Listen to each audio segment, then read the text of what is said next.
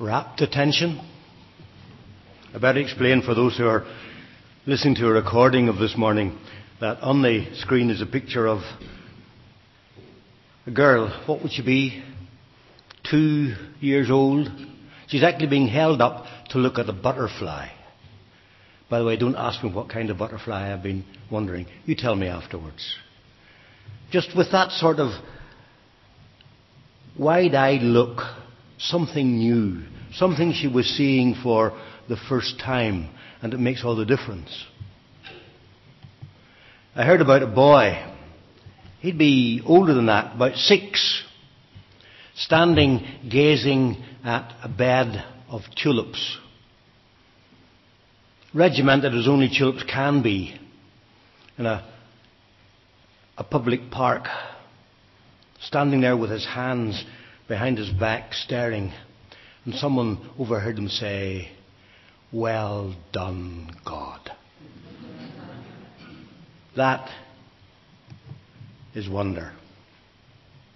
Now, during July and August, we're looking at what David Dunlop, has called alternative iTunes, selected psalms. And if there is a psalm which should conjure up wonder in us as believers, it must be Psalm 139, a psalm of David.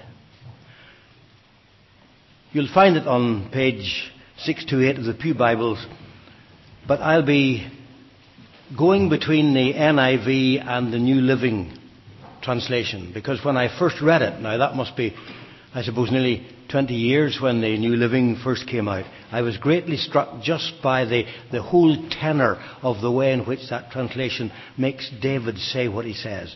And what I want us to do is read it together in sections. I won't ask you to stand like David does, but I have it on the screen, and I want us to read it as a prayer, because that's what it is, a prayer of praise and worship.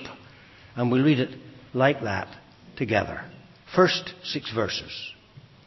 O Lord, you have examined my heart and know everything about me. You know when I sit down or stand up. You know my thoughts, even when I'm far away. You see me when I travel and when I rest at home. You know everything I do. You know what I am going to say even before I say it, Lord. You go before me and follow me. You place your hand of blessing on my head. Such knowledge is too wonderful for me, too great for me to understand. Well, there, of course, we have the wonder of God's knowledge. Did you notice how many times David says, you know? 5 times, actually, in that section. Now, it's not just a theological term like the omniscience of God that the psalmist is trying to explain to us there. David personalizes the thought. It's God's knowledge of me that's so striking. God knows what I do. Look at verses 2 and 3. When I stand up, when I sit down. In other words, in all the routine, mundane activities of every day. Look what David says, from afar. David knew that God reigned in heaven. That could be far away. But he'd said in Psalm 11, the Lord is in his holy temple. The Lord is on his heavenly throne. And yet, he knew that even from afar, God still knew all about him personally. God knows what I do. God knows what I think. Look at verse 3, verse 4. Verse 4 especially. He knows what I'm going to say before I say it. He knows my thoughts. He knows every word I speak. That's why we need to pray constantly, as David the psalmist said, let the words of my mouth and the meditation of my heart be acceptable in your sight, O Lord, my strength and my Redeemer. And look at verse 5. God knows what I need. In fact, David here uses the idea of being hemmed in by God. God knows exactly what I need, and He surrounds me so that He can supply my need. And verse 6 sums it all up, doesn't it? Such knowledge is too wonderful for me. I can't understand it. But that doesn't stop me from enjoying the reality of it. Now here's a thought for your own meditation. Our Lord Jesus Christ is all-knowing. When He was on earth, He was challenged. He'd been teaching, and the teachers of the law, the very pinnacle of Jewish society who knew their Bible back to front, said to themselves, they were criticizing Him, knowing their thoughts. Jesus replied. And on another occasion when He had driven out a demon, the Pharisees were saying, this man's driving out demons by the prince of demons, Beelzebub. Jesus knew their thoughts. Just something for you to think about. Now, let's read the next section together. I can never escape from your Spirit.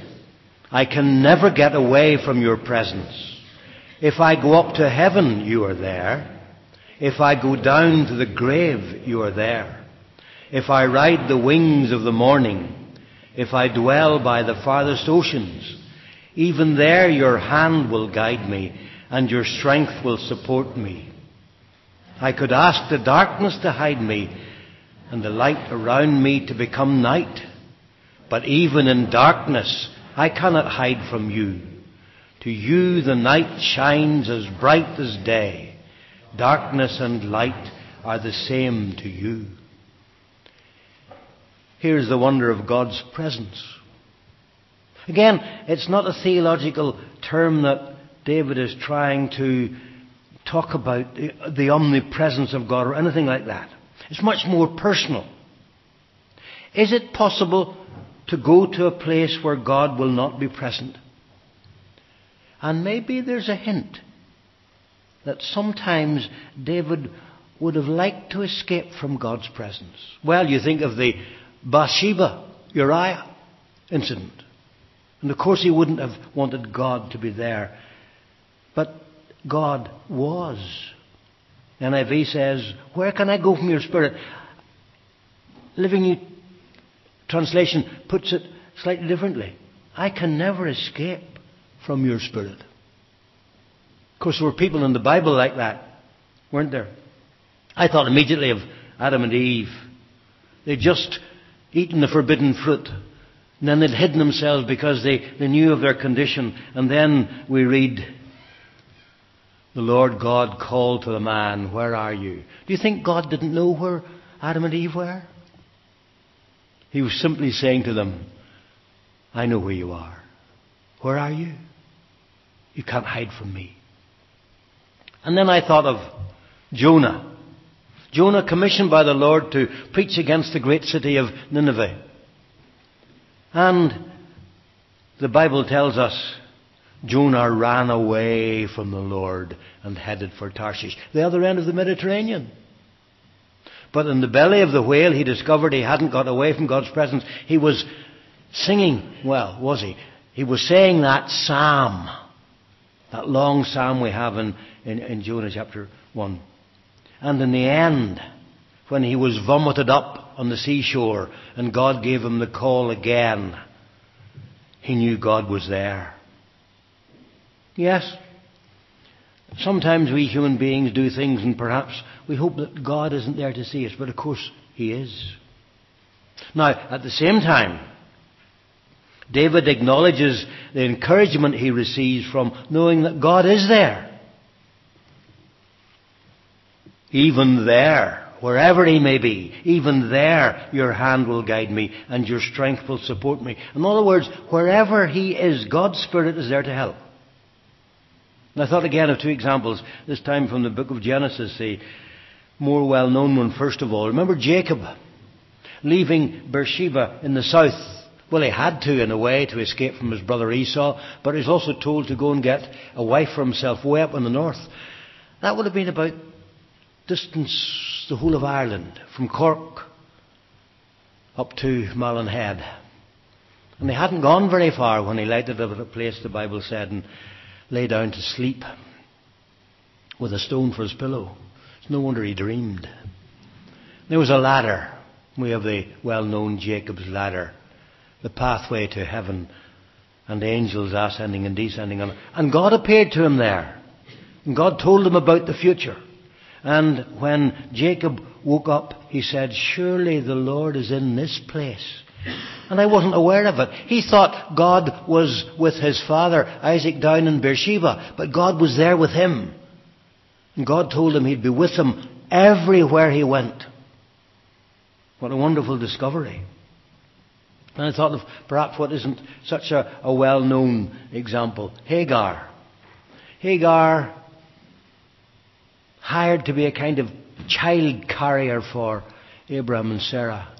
And then when Sarah discovered that Hagar was pregnant, she treated her very badly, and Hagar ran away.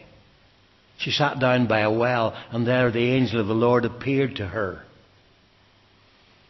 And the Lord told her all about the baby she was going to have and what kind of a man he would be. And Hagar cried out, you are the God who sees me. God was there with her in her plight.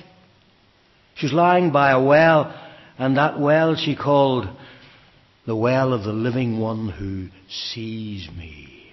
God is there. Look at verse 8. Height and depth don't matter.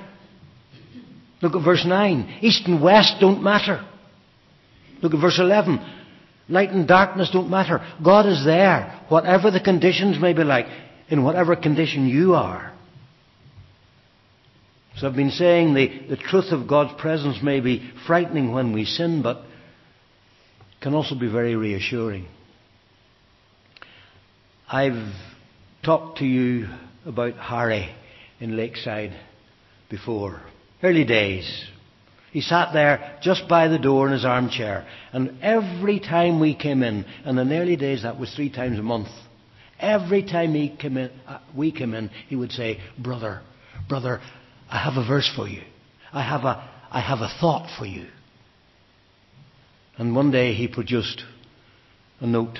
I keep it in my Bible. That's it. He won't mind me reproducing because he's gone to be with the Lord long ago. And very laboriously he had put down what were to him precious things. Probably you can't read it, but that last one at the bottom says, safety is not the absence of danger, but the presence of God. Brother, safety is not the absence of danger, but the presence of God. And the verse he inevitably would repeat for us, you know very well because I've talked about it before to some of you, in Isaiah 41:10. Of course, in the authorized version, it had to be for him. Do you know it? Do you repeat it? Do you say it? Fear thou not, he'd say to me on Sunday, for I am with thee on Monday. Be not dismayed on Tuesday, for I am thy God on Wednesday. I will strengthen thee on Thursday. Yea, I will help thee on Friday. Yea, I will hold thee with the right hand of my righteousness on Saturday. And they look at me and say, and there's the whole week through. I am with you. A thought for your own meditation. Our Lord Jesus Christ is all present. Remember what he said to the disciples gathered round him before he was taken up into heaven? And surely I am with you. You. All of you. Plural. Every one of you. Always. To the very end of the age. Wherever we may be, wherever your friends and family are, he's there with them. I like to think that of our missionary family. You think of people, as I say, Peru, as I say, Nigeria, Uganda, Spain, they're with us this morning. England, the one who was with us this morning. Russia, Nepal, though the family are here in Ireland at the minute. Wherever our missionary family may be scattered, God is with them. Our Lord Jesus Christ is with them just as much as He is with us here now. Wonderful thought. So, we have the wonder of God's knowledge. We have the wonder of God's presence. Let's come to the next section. It's on 2 slides. Read it together. You made all the delicate inner parts of my body and knit me together in my mother's womb. Thank you for making me so wonderfully complex. Your workmanship is marvelous. How well I know it. You watched me as I was being formed in utter seclusion, as I was woven together in the dark of the womb. You saw me before I was born. Every day of my life was recorded in your book. Every moment was laid out before a single day had passed. How precious are your thoughts about me, O God. They cannot be numbered. I can't even count them. They outnumber the grains of sand. And when I wake up, you are still with me. Here is the wonder of God's power. God is all-powerful. But again, it's interesting to note the example of God's omnipotence that David takes. Not the universe, not the sky, not the sea, though he talked about those in the Psalms. But here he talks about himself as he developed in the womb. You watched me as I was being formed in utter seclusion. The ultra scan there is of the latest addition to our Windsor family at 12 weeks, or I'd prefer to say roughly minus 24 weeks. That's Lucy Dean. David, not her father David, but David the psalmist, refers to being made in the secret place, being woven together in the dark of the womb. And the revelations of modern medical science simply reveal what David couldn't see, but what he knew was happening. The wonders of God's creative power. So David says in those words, I suppose, some of the most well-known words, I am fearfully and wonderfully made. Do you ever say that to yourself? I know I'm sure the medics among us do, as they see the things that go on in hospitals. Notice the double use of the word wonderful or wonderfully. This isn't the mass production of a distant designer, but of one who is intimately concerned with my existence. The New Living puts it like this. You saw me before I was born. Every day of my life was recorded in your book.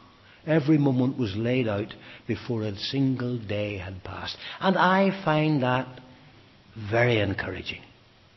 Now, some people want to construct all sorts of theological truths from this verse. But I'm encouraged that no less a theologian than Spurgeon himself wrote, it would be unwise to found any doctrine upon the English words of this verse. To me, it's simply but profoundly showing God's knowledge, God's interest, God's love for me as an individual. He knows the end from the beginning.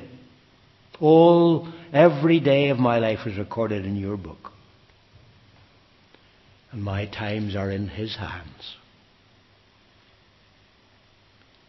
And I find that very comforting. And David seems to confirm that approach by how he continues, and I've written it out again for you. How precious are your thoughts about me, O God. How vast is the sum of them. Were I to count them, they would outnumber the grains of sand. When I wake, I am still with you. Notice the psalmist wonder at all this. David's wonder at all this.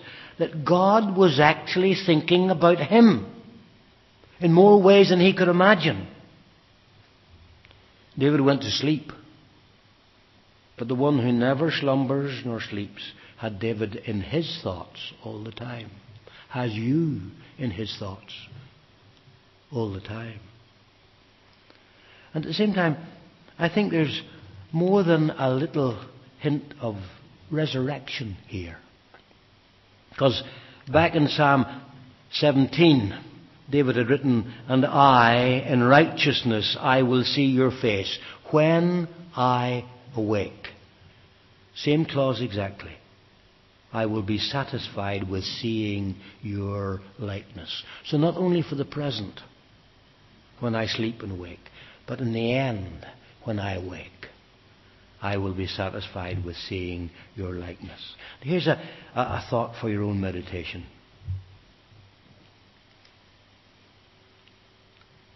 What happened there? Our Lord Jesus Christ is all powerful.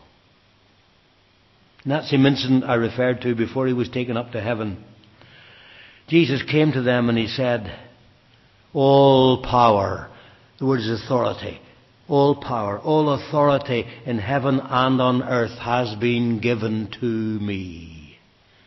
Think about that. Now, let's read the next part. O God, if only you would destroy the wicked. Get out of my life, you murderers. They blaspheme you. Your enemies misuse your name. O Lord, shouldn't I hate those who hate you? Shouldn't I despise those who oppose you? Yes, I hate them with total hatred, for your enemies are my enemies. Strange section. Doesn't seem to fit in with the rest of the psalm. It seems that in the middle of the overwhelming reality of God's knowledge, presence and power, David suddenly remembers the persistent opposition and wickedness of his enemies. If only you would slay the wicked, O God. Here's the wonder of God's judgment. But this outburst doesn't imply pure spite. Though David might have been forgiven for calling down God's wrath on those who had persecuted him so cruelly. Saul, though he never did. No, his strong language comes from his devotion and zeal for God. Oh Lord, shouldn't I hate those who hate you? Shouldn't I despise those who oppose you? Anyway, however we may feel about David's sudden outburst, the Bible makes it clear that God is all holy. And he hates sin. I suppose one of the best known verses in that era is Isaiah 59 verse 2. But your iniquities have separated between you and your God. Your sins have hidden his face from you, that he will not hear. And although God is not willing that any should perish, but that all should come to repentance, still he has set a day when he will judge the world with justice by the man he has appointed. That is Jesus Christ. Let's think about that in solemnity and take this rather strange section into our hearts as well. Well, I thought about that for your meditation, and I'm simply repeating. Our Lord Jesus Christ is all holy.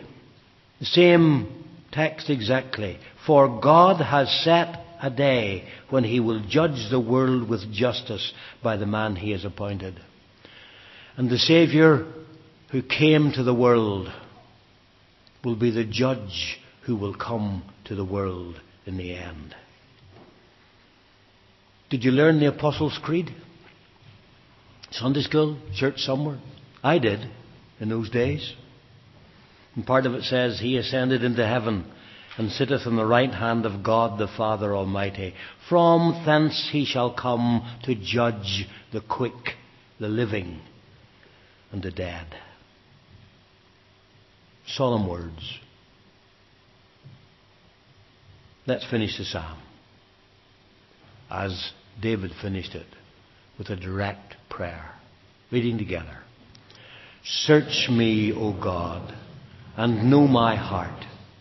Test me and know my anxious thoughts. Point out anything in me that offends you, and lead me along the path of everlasting life. Here's David's response. And it's interesting that David goes back to verse 1 of the psalm. He began the psalm by saying, Lord, you have searched me, and you know me. And now he's saying, search me. Search me again, O Lord. Know my heart. My heart. How I feel about things. My motives, my desires, my reactions, my loves, my hates. Know my heart, Lord. Search me. Test me and know my anxious thoughts. My thoughts. My mind. How I work things out. How I make judgments. How I make plans. How I make decisions. Test me. And David says, see if there is any offensive way in me, and lead me in the way everlasting. Our response? Something like this. Lord God, all-knowing, all-present, all-powerful, all-holy. Search me. Test me. Lead me. Let's spend just a few minutes thinking about that in quiet meditation.